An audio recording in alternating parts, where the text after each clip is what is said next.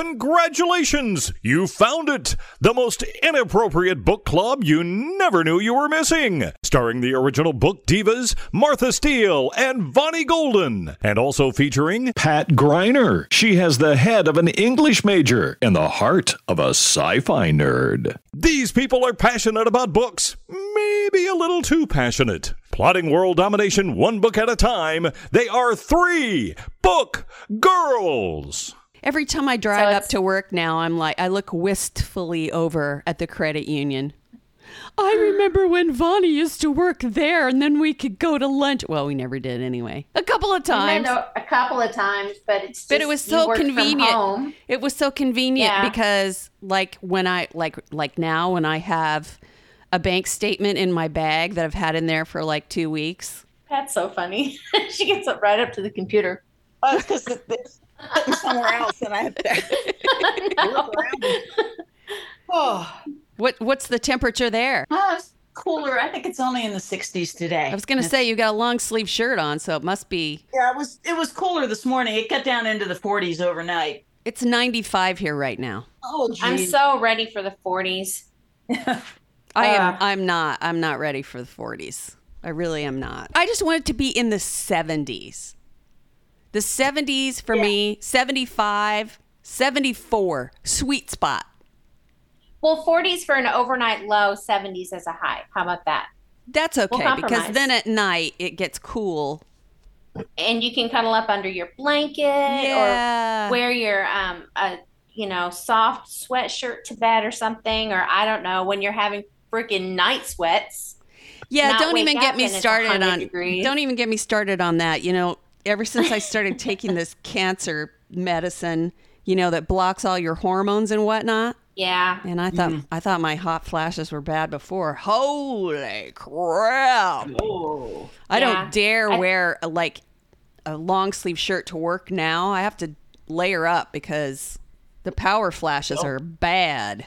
Oh yeah. You've got to be able to throw off those layers. I know, right?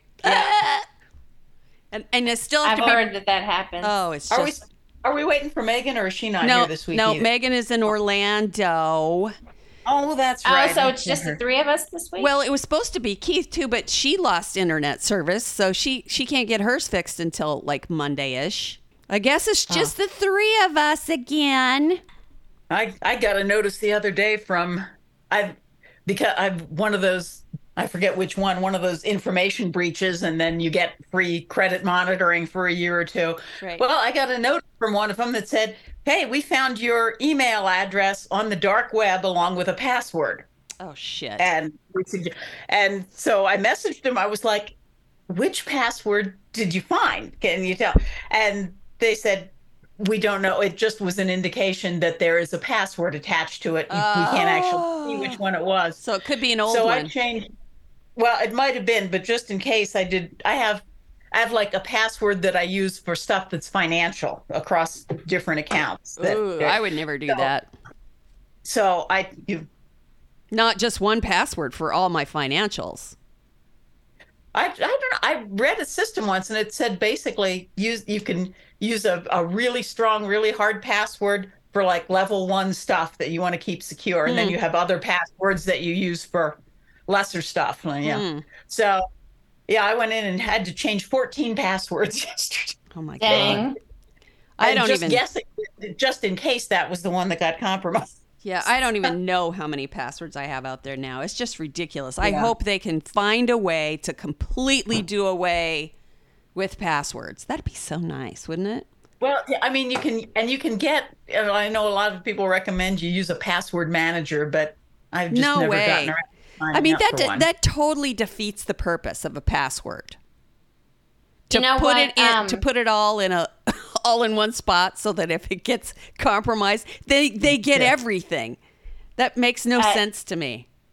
You know what dystopian novel was about? A company that did away with passwords to help people's ease on the internet, on all of their social apps and internet. Was that The Circle? Yes. Of course it was. Of course it was. Be grateful. Yeah. That The Circle, passwords. Yeah. I don't remember. And IA isn't taking over the world. AI.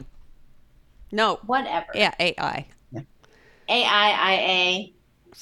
We just don't want them to take over. IA is Iowa. I seriously doubt they have an issue.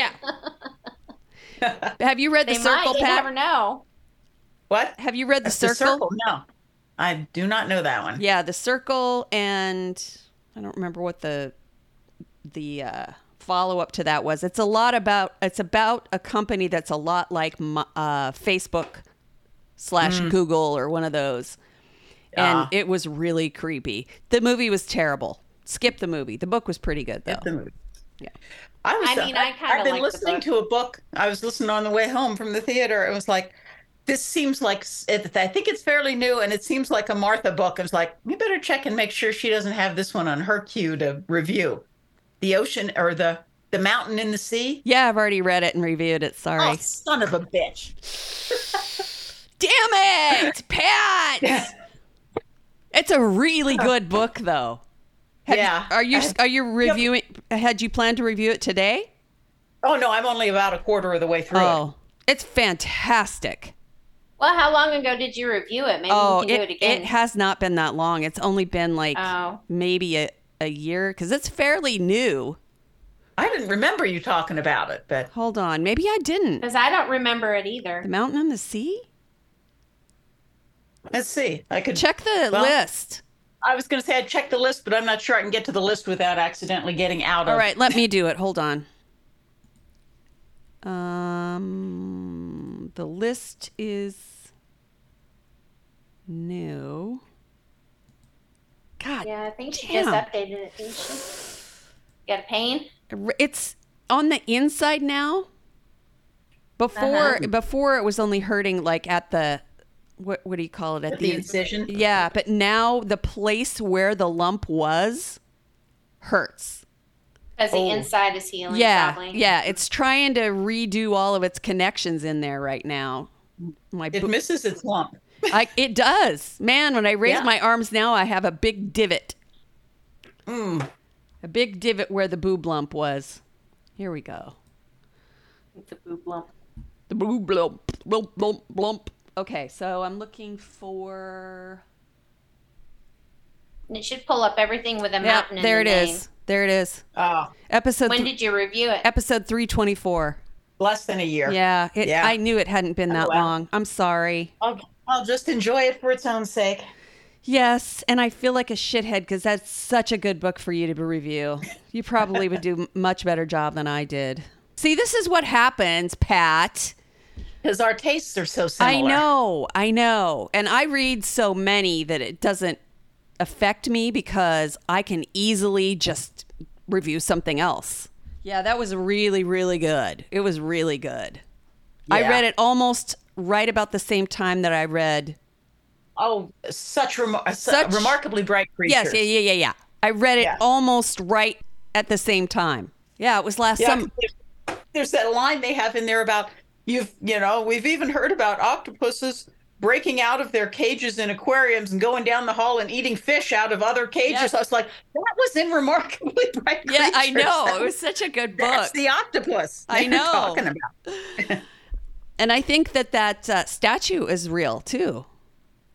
That one that they describe, the octopus that they describe, the statue that's at the pier. At the very end of that, they talk about. Oh, I haven't gotten the there bronze. Yet. No, not this book. Remarkably Bright Creatures. Maybe I'm misremembering. God, I read so many books. Sometimes they just kind of meld. They blend together. Yeah, it's insane. I don't get through near as many as you do, and they blend together. Well, at least this year we're fortunate because not everyone is going full out horror for the month of October. So we won't have to dibs and fight over who gets to review the horror novels. I would do too. I took 2 weeks off in October because we were running escape rooms. That's where I was today, painting an escape room. Oh, okay. Yeah, we have a very relaxed view of Spooky Month this year because not everybody likes the horror novels. So I'm just going to do my own thing. But I have a lot of things that I reviewed during the year that I wish I'd saved because the very best ones I've already reviewed for this year. Damn it. So what's going on in the world with you guys? Anything interesting and different? Crumble Cookie opened a new store right around the corner from my house. Oh my God. That's going to be dangerous. Very dangerous. If it's right around the corner from your house, that means it's right around the corner from my workplace. It's right on 63rd and May. 63rd. It's in the same shopping center it's right across from Chick-fil-A. I never pay attention to where Chick-fil-A is. Is it by Half It's right Price across Books? the street. It's right across the street from Cane's. That's not helpful either. Half Price Books? It's diagonal from Okay. Half Price Books. I don't pay attention to chicken places. God. We went to that chicken place with Rachel. I figured you'd know it. Oh, well, there's about 10,000 of those all over the city. Those cookies are really good, but they're not great. I gotta say it. I'll stand up and raise my hand and say those are not great. None of the ones that they have are great. And I'll tell you why. Why? Because they're too soft. The perfect cookie should be crisp around the edges and the bottom and then soft in the center so that you can have a little bit of both. But all those cookie places, they're all mush. Yeah. Commercial cookies are very soft. Yeah, they don't have the same texture as homemade cookies. There, I said it. I would sooner have a cookie that's chewy rather than soft. Chewy is nice. Or crisp Chewy and is chewy. good. Yeah. Yeah. Unlike, that's where I radically disagree with Paul Hollywood because he wants them to be crisp. They should have a snap when you break them. Well, Paul Hollywood is right on some cookies. The snap is for certain types of cookies, not all of them. Certain cookies, but not. The ginger biscuit should have a snap, he says. Yeah, no, so I make a chewy ginger cookie. Yeah. And I love it. If I get to pick, the perfect ginger cookie should have a slight hardness to it and then be soft when you actually eat it. Yeah. It shouldn't be all floppy. You know what? Cookies are a lot like penises. They shouldn't always be floppy. There is nothing good about an entire flop. You know what, Vonnie? I'll probably still go get some of them sugar cookies because those are pretty freaking awesome. We ate until we were sick, Pat, on the way back from Denver or Boulder. We went for the Book Girl thing. We bought an entire 12-pack of cookies from Crumble. And we ate them on the way home. Oh, my God. I was so sick. Holy shit. Well, to be fair, when I ordered 12 cookies, I thought they'd be regular-sized cookies. But they're like massive. the size of my head. I do have a tiny head, but still. I'm going to, when I get the cookie, I'm going to put it on my head just to show you how accurate that is. The brothel candles. Oh, yes. That was interesting. 7 minutes, huh? Yeah. So here's the thing. I found pretty low expectations. Isn't that freaking awesome, though? Really? So what we're talking about is, of course, I found it on Facebook in this article from the Museum of Artifacts. And it shows a picture. At first, I was like, oh, is that birthday candles? But evidently, in Europe, they used brothel candles. And it's just a little, it looks like a birthday candle, only it's beige. Kind of appropriate if you think about it. Mm-hmm. So the lady would light the candle when the encounter began. And then as soon as the candle was done, if you weren't done, too bad. 7 minutes, unless the girl got really smart and snipped the end off so she could have less time. So if you were a lady in that profession, you only had to hang out with the guy for 7 minutes, which when you think about it, it really doesn't take that long to do the actual act, especially with certain types of encounters. 7 minutes, Bonnie. I mean, that's like 2 songs, so. 2 really short songs. No, you're right. The average song is 3.5 minutes. So yeah, 2 songs, exactly. Well, 3.5 minutes about 10 years ago. Now it's about 2.5 minutes. The song length has gone down again. Short attention span theater over there. So that would have been 3 and a little bit songs. I think I'm going to give you some brothel candles for Christmas in your stocking, Bonnie. I told you I'm not working a second job again. Okay. I guess you don't really need them then. Now let's move along. I know we got to have a little bit of filth in our lives or we're just not happy. I don't suppose you have anything about sex workers from the 1900s in Europe, do you, Vonnie? But if anybody would, it would be Vonnie. I know, right? Yeah. I mean, I have read about that before. I'm not reviewing a historical fiction this week. Yeah, we know you're still reading Ken Follett on the side, you cheating. I know. And whenever I'm reading 2 books, I'd like to pick a different genre. I don't often do like 2 historical fictions at the same time. That's one of the reasons why I haven't been doing a lot of historical fiction. I don't know why. I have to keep all my historical fiction focus on one time period. So I have to only have one going at a time. I suppose that makes sense. And, I'm still have been a little bit short on time. So I've been looking for short books, shorter than my usual, 28 hours. Yeah. So I came across the book, and I'll be honest, the only reason I decided to read this was because of the name and my love of that particular topic. And it was weird but relatable, if that makes sense. So I don't know if you would if this would be fiction or if it'd be more like sci-fi-ish. I want to say that it's maybe a very, very low grade sci-fi, but not so unbelievable that, I couldn't follow it. So this week I read Sourdough by Robin Sloan. This is a book about a girl named Lois. She's not very long out of college, and she goes to San Francisco to work as an engineer. And she works programming robotic arms. And the company that she works for is very much about the job. Like, a lot of people work so many hours that they just sleep there. They don't even go home. A lot of them have very, very small apartments. Some of them have apartments so small there's not even a stove. There's just like what would you call that? Hot like plate? A smart pad built in where it has all of your delivery services. You just order your food for every meal, basically.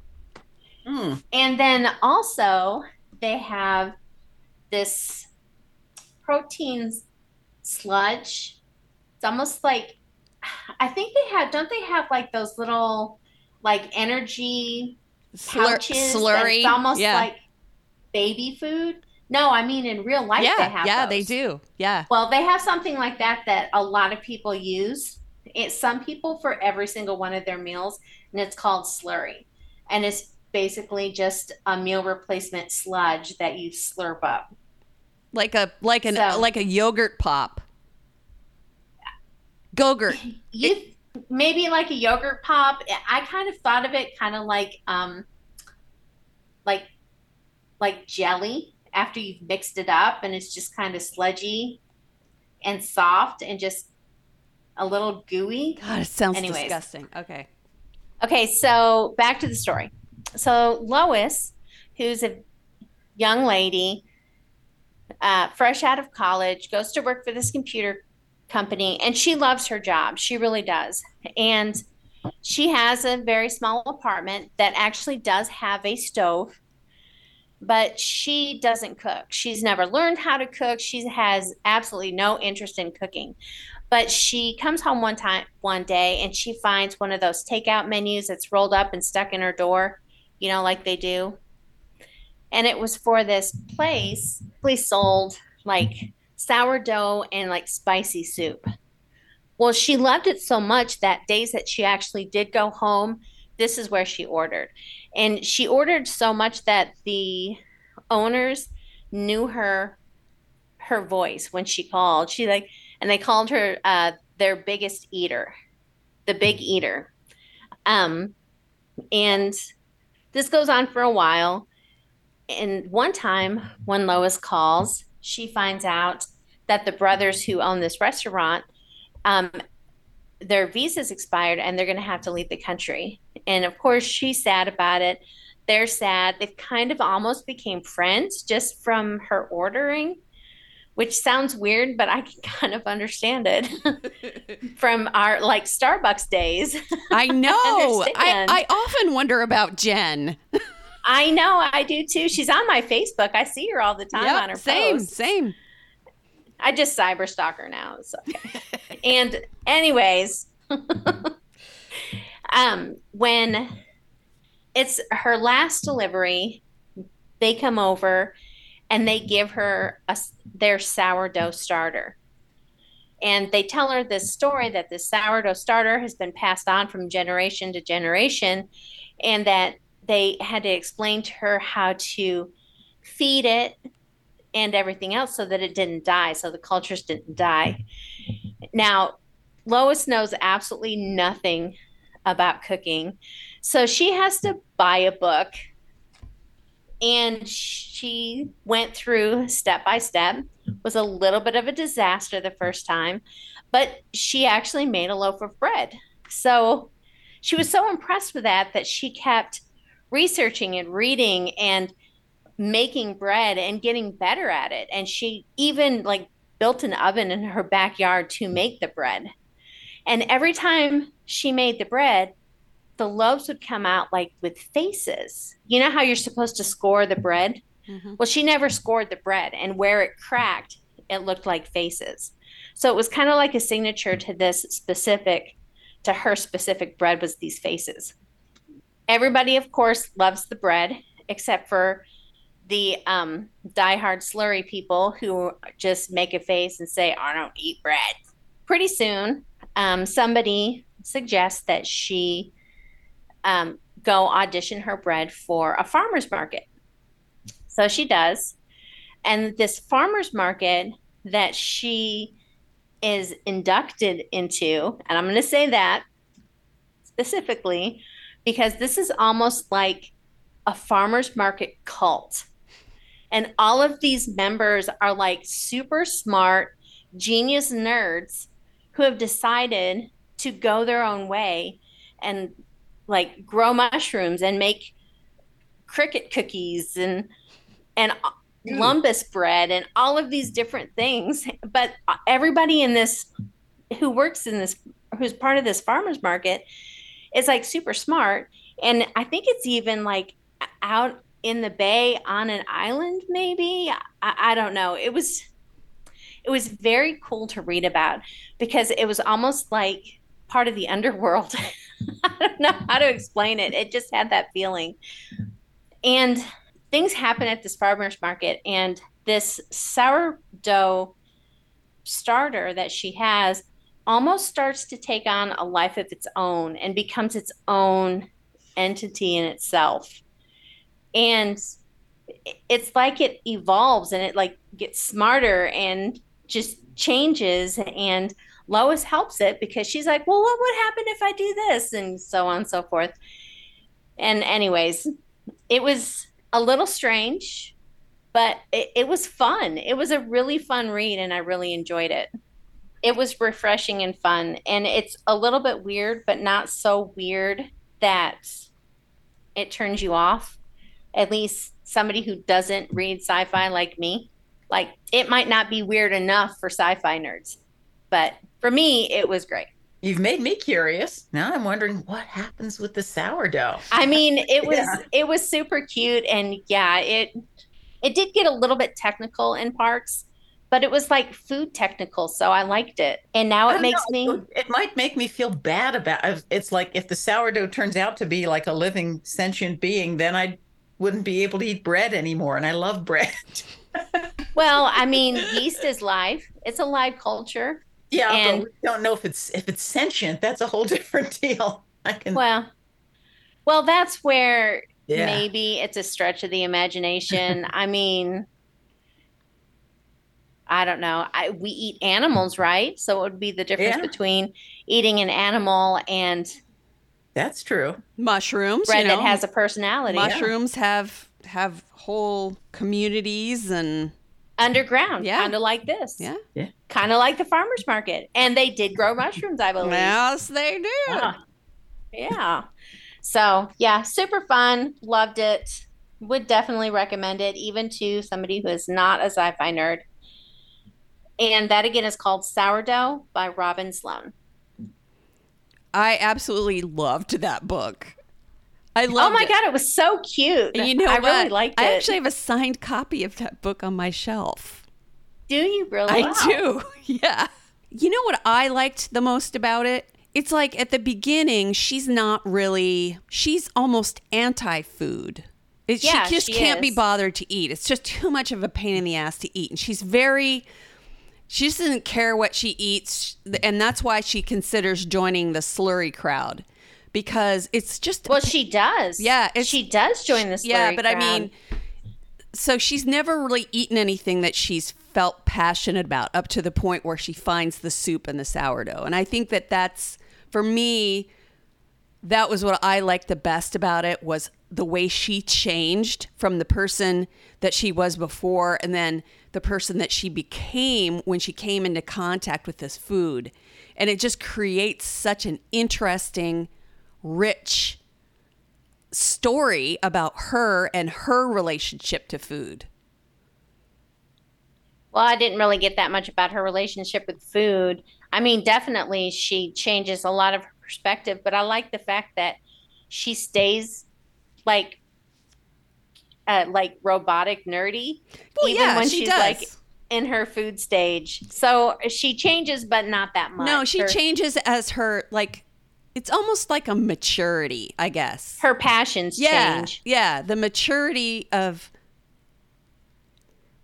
her relationship to food, because she doesn't really allow herself to explore those things because she's too busy doing the things she's doing at work, and she's not opening herself up to anything else because it's too much trouble, basically. Mm-hmm.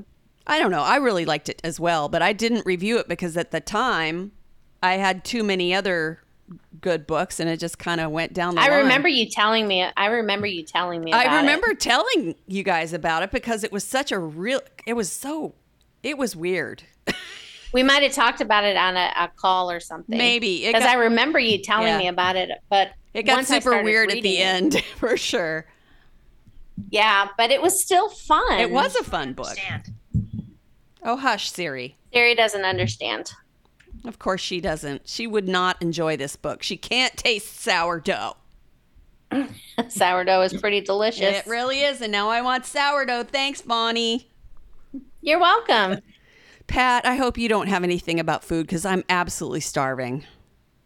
I do not have anything about food in particular. Yay. I have a really different book. I'm scared. You say different. I'm really scared. Oh, no. It may be less different for people in Wyoming than for the rest of the world. Oh, okay. The book I read is called Zelestina, Ursa in Outer Space. It is not sci-fi, despite the title sounding like it should be. It is a book about the Basque culture. Oh, yes. Basque food is really, there's a Basque family that lives in that area, right where Hudson, is it? Well, there's a Buffalo. Buffalo is a center of Basque culture. Oh, okay. There are a lot of Basque people who live in the Buffalo, Wyoming area. Zelestina Ursa in Outer Space by David Romvet. And David Romvet, I saw this book in an art gallery. I was visiting the town of Buffalo and went into an art gallery, wonderful little art gallery. If you're ever in Buffalo, Wyoming, Margot's Pottery and Art, I think it's called something like that. So amongst all the really cool artworks in there, they have one book for sale. And I look, and it's this book by David Romvet. And I say, I know that name. I recognize the name because he used to be the poet laureate for the state of Wyoming. Oh, yes. And he also is a musician. He plays with, I think, a Basque kind of oriented musical group called the Fire Ants. that have been around for quite a while. And I used to sit on the board of an art group called Art Corps, and they would bring the fire ants into play. So I'd heard his name repeatedly. And I just sort of said, oh, yeah, I've heard about this guy. I think he's a poet. I think he's, he's a musician. And luckily, what I said was nothing more than that. No snarky comments, as I am often want to make, because I know nothing about the man, really, other than that he was the poet. So I had no snark to give. But I should have thought of this. If you are in a store that is not a bookstore and they have one book for sale, if you think carefully about it, you say to yourself, this book is probably written either by someone connected to the store or by a close friend of someone who owns the store. Sure enough, David Romvet is the husband of Margot's Pottery. Oh! So luckily, I did not say anything snarky. If you're in a store that does not normally sell books and it only has one book, figure you're going to insult someone if you say anything derogatory. Right. But it's interesting, the way you describe that, it almost sounds like the plot of another novel. Could have been. Yeah. Could have been. So, to plunge into this book, it starts out in 1902 when this young Basque woman, Zelestina Ursa, arrives from the Basque country, which is on the border between France and Spain. And she comes to America. She knows no one. She is 16 years old. She gets off the train in what they call Wolf in the book, Wolf, Wyoming, but thinly disguised Buffalo, Wyoming. And it's blizzarding. She falls on the ice. Someone barely manages to get her inside and warmed up. And that's her introduction to Wyoming. The book is about her life, but it's not told in a very orderly, linear fashion, because this book is written by a poet, and it is a very poetic book. It follows digressions. It goes into little asides that can turn out to be a chapter long. It skips around in time. The narrator of the book, who he never gives a name for himself, he simply says, I knew this woman, and he's clearly talking about her after she has passed. So by the time the book is written that Zelestina is no longer with us. And that he didn't know her until she was a pretty old woman. So he met her in the last decades of her life. But he tells a couple of stories from her early life. And the main thing, the chief element that runs through this book, is her relationship with a woman named Yellowbird Daughter, who is, I believe, Shoshone, one of the Indian tribes out here. She was born during the battle at Wounded Knee, the massacre at Wounded Knee. Yeah, her parents were Ghost Dance affiliates, participants. And if you know much about Indian history, the Ghost Dance was a religious movement amongst Native Americans who thought that if they dedicated themselves to this particular ritual and this dance, that it would make the white men disappear. It was eventually outlawed, I believe, by the United States government. I'm not sure what they were afraid of, if they thought that it might work, but the ghost dance, sadly for Native American culture, did not make white people disappear. And it was part of what was involved in Wounded Knee. So her parents, who were ghost dance participants, were there. Yellowbird Daughter is born during the massacre at Wounded Knee. Her parents managed to survive, but by the time she is a teenager, they are crossing some mountain pass, and her parents are swept over a cliff on slippery snow and killed. So she's just sitting there as a teenager, watches her parents fall to their deaths, or she presumes so. They go over the cliff, and she can't even see where they ended up. And along comes this white man whose name is Teague, and Teague decides that he's going to marry her, whether she wants this or not. And he's a brutal, miserable kind of man who drags her off, literally shuts her up, imprisons her in his house for a couple of weeks until he thinks he's sort of tamed her. And then he drags her off to the justice of the peace, and they're going to have a wedding, and she's pulling away from him. They end up in a tussle on the steps of the courthouse. They fall. He's injured. She's injured. Zelestina witnesses this and comes to her aid, and the two become fast friends. So a good part of the story is concerned with their relationship. The whole idea of why it's called Zelestina, Ursa, in outer space, is because everything about this culture that she has come to is so foreign to her that she feels, at one point she says she feels like she wouldn't be any more foreign, any more alien if she were on the moon. She's living in the midst of something so unfamiliar to her.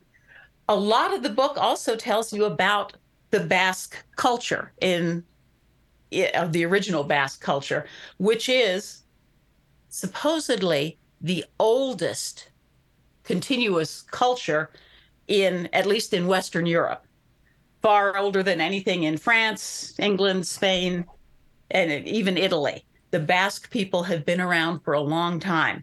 They have a unique language that I believe linguists have not been able to connect to any other language in the world. It is not like anything that grew out of Latin or Greek or anything else. It is a unique language. Their culture is very self-sufficient. Mostly seems like they spend a lot of their time trying not to be overtaken, compromised, sort of nudged out of their originality by Spain. This is a very hard book to describe. It's poetic, it's lyrical. The character of the narrator is very interesting, although we never know his name. He reveals certain things to us about it. He came from an abusive childhood. He spent some time wandering around Europe, especially after he met some Basque people in Wyoming. Then he went and really investigated the Basque culture and traveled in those areas and got to know the people in the native Basque land, as well as the Basque culture in Wyoming. Speculates on all sorts of things, on the role of religion in life, on how cultures interact and how people become what they are. It's lyrical, it's philosophical. It will not give you a point-by-point history either of Zelestina's life or of Basque history. It's very free-flowing. It's very much, oh, here's a point. Here's a different point over here. Here's a different point over here. It's kind of like those of us whose thought patterns go in a straight line for about 5 seconds and then squirrel. That would be me. Yeah. But it's beautifully written. It's an intriguing story. Zelestina turns out to be a woman that I wish I would have known. I suspect, even though this is a novel, something tells me that there was probably a woman that was the basis for this character that he got to know. Just a very different, very lyrical, beautiful book. And it's called Zelestina Ursa in Outer Space by David Romvet. It sounds fascinating. There's a lot of really interesting Basque people and descendants in that area. And man, can they cook. One of the scenes is of their big summer picnic festival where they go high up in the mountains and have a 2-day picnic music festival kind of thing. And the descriptions of the food are pretty enticing. Yeah. All right. I read a book this week that surprised me so much that I almost felt like I wasn't sure if I should really review it because it really flies in the face of everything I dislike about certain types of books. But the reason that I picked it up is because I have had this author's debut novel on my shelf for years. And every once in a while I look at it and I think, gosh, dang it, when is Nathan Hill going to write another book? The original, his very first novel, was called The Nix, and I loved that book. So I got on the list right away for this one, and it's called Wellness by Nathan Hill. The book, I suppose if I had to really say what it's about a relationship. It's about Jack and Elizabeth.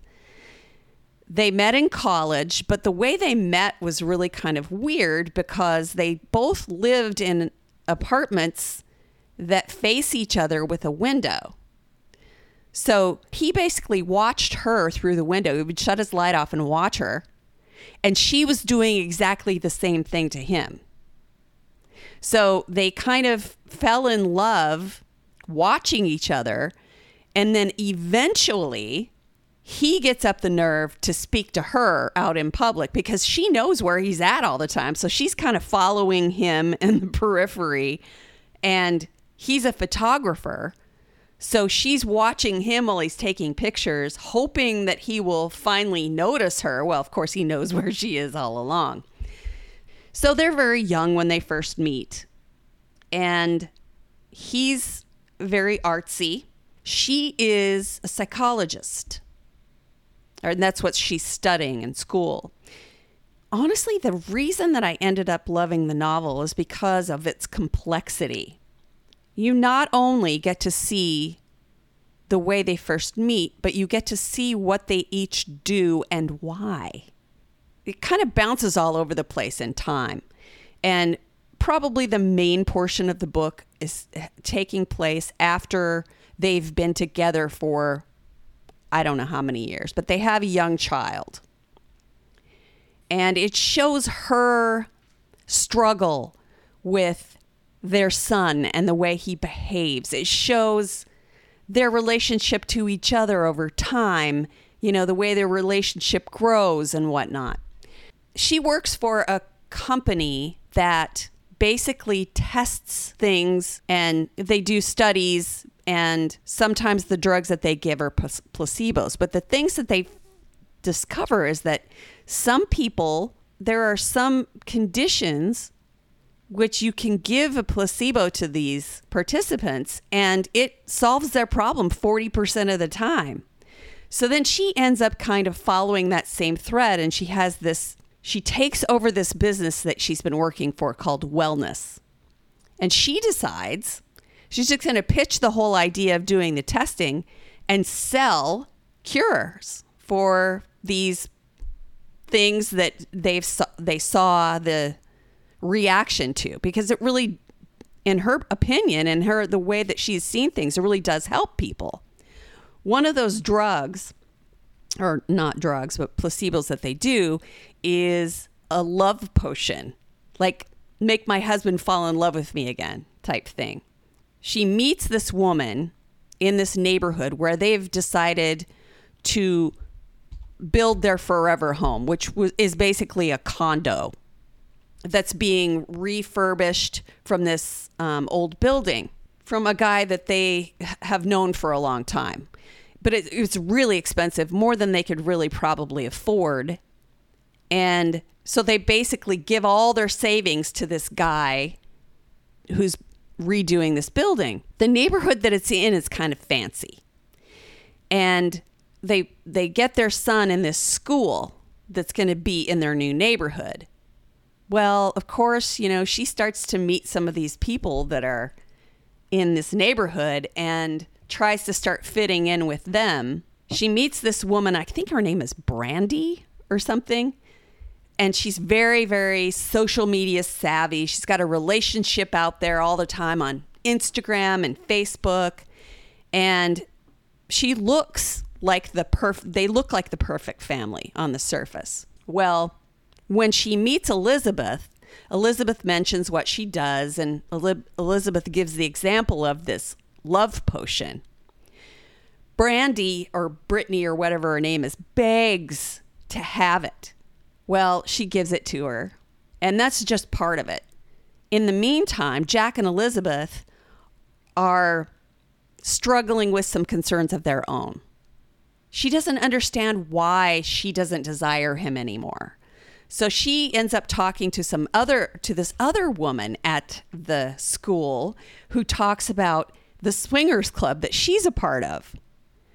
So basically, it all comes together in this wild ending where everything comes to a head. And yes, everything comes together. You find out the motivation for the businesses that both of them went into. And it has an ending that you guys know how much I hate happy endings, but this one has a very happy ending.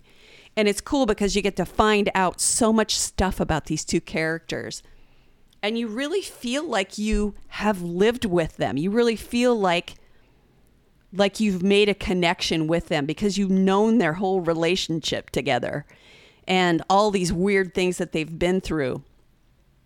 Oh my gosh, it was just so good. I don't know what else to say other than read it because it was fantastic. Definitely not my normal type of book, but Nathan Hill knows how to hit my buttons because I bawled like a baby at the end of this book. Absolutely sobbed. It was so good.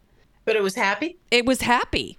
I mean, yeah, it was. The ending was a happy end. It was a happy ending. Anyway, that book was called Wellness by Nathan Hill.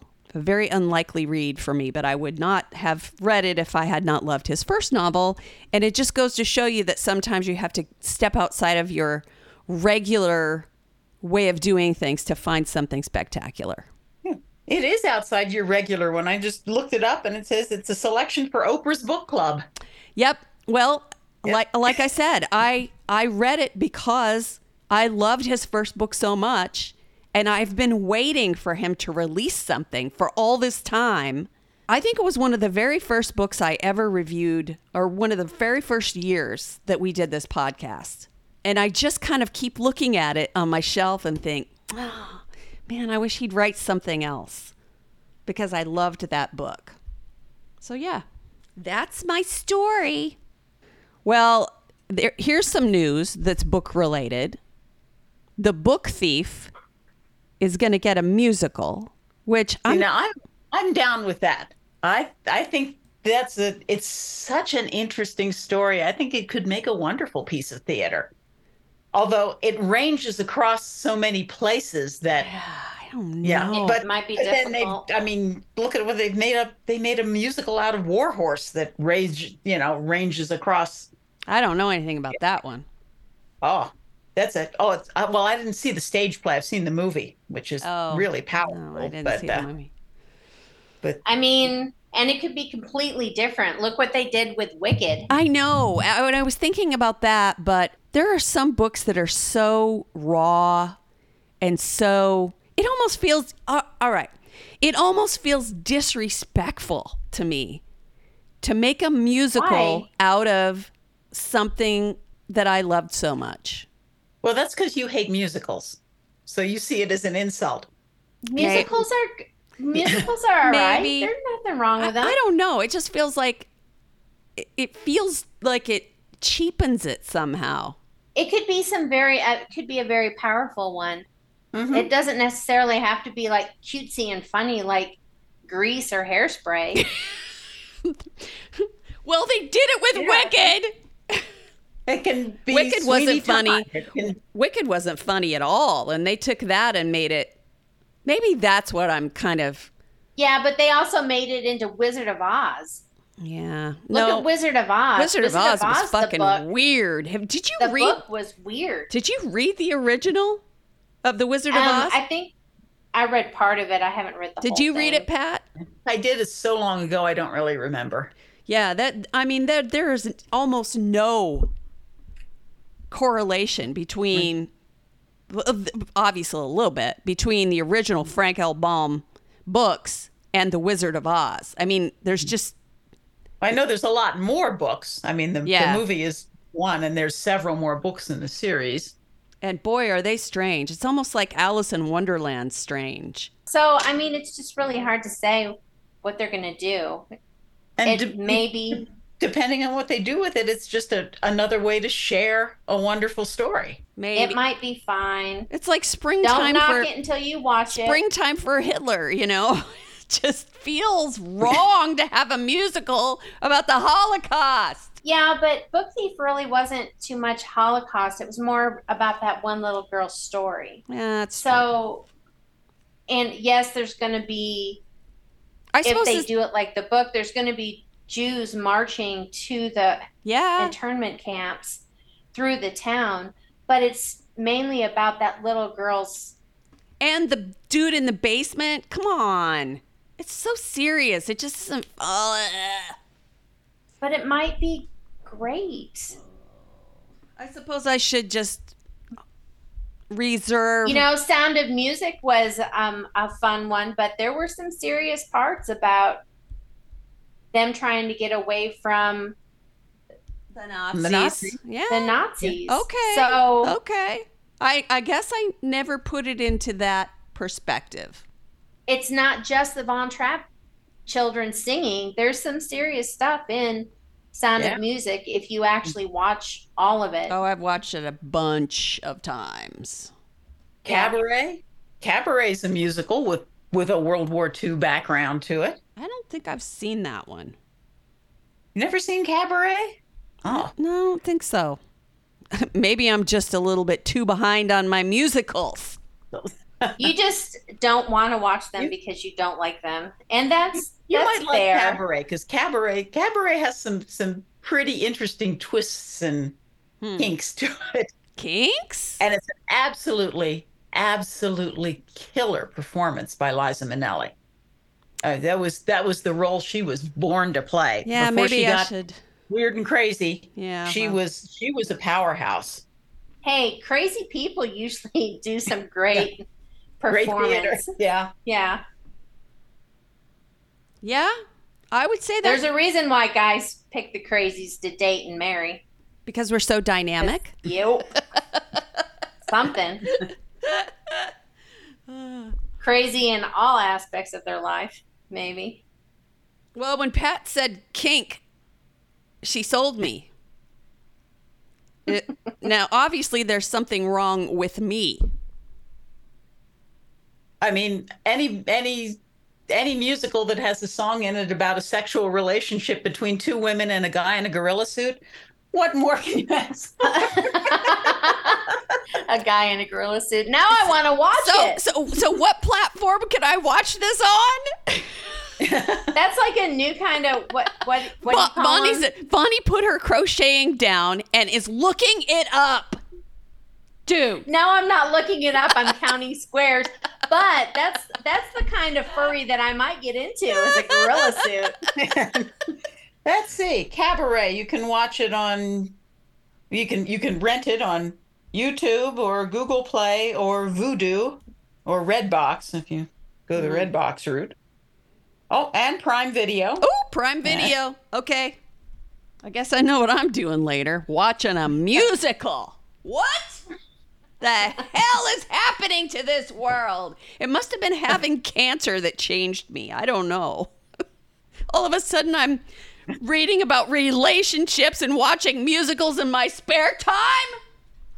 It's those hormone blockers. Person? Is that what? Cancer made me a shallower person. That's right. And there's a book for that, too, that Pat gave me. It's a graphic novel, by the way, if you're looking for something to read.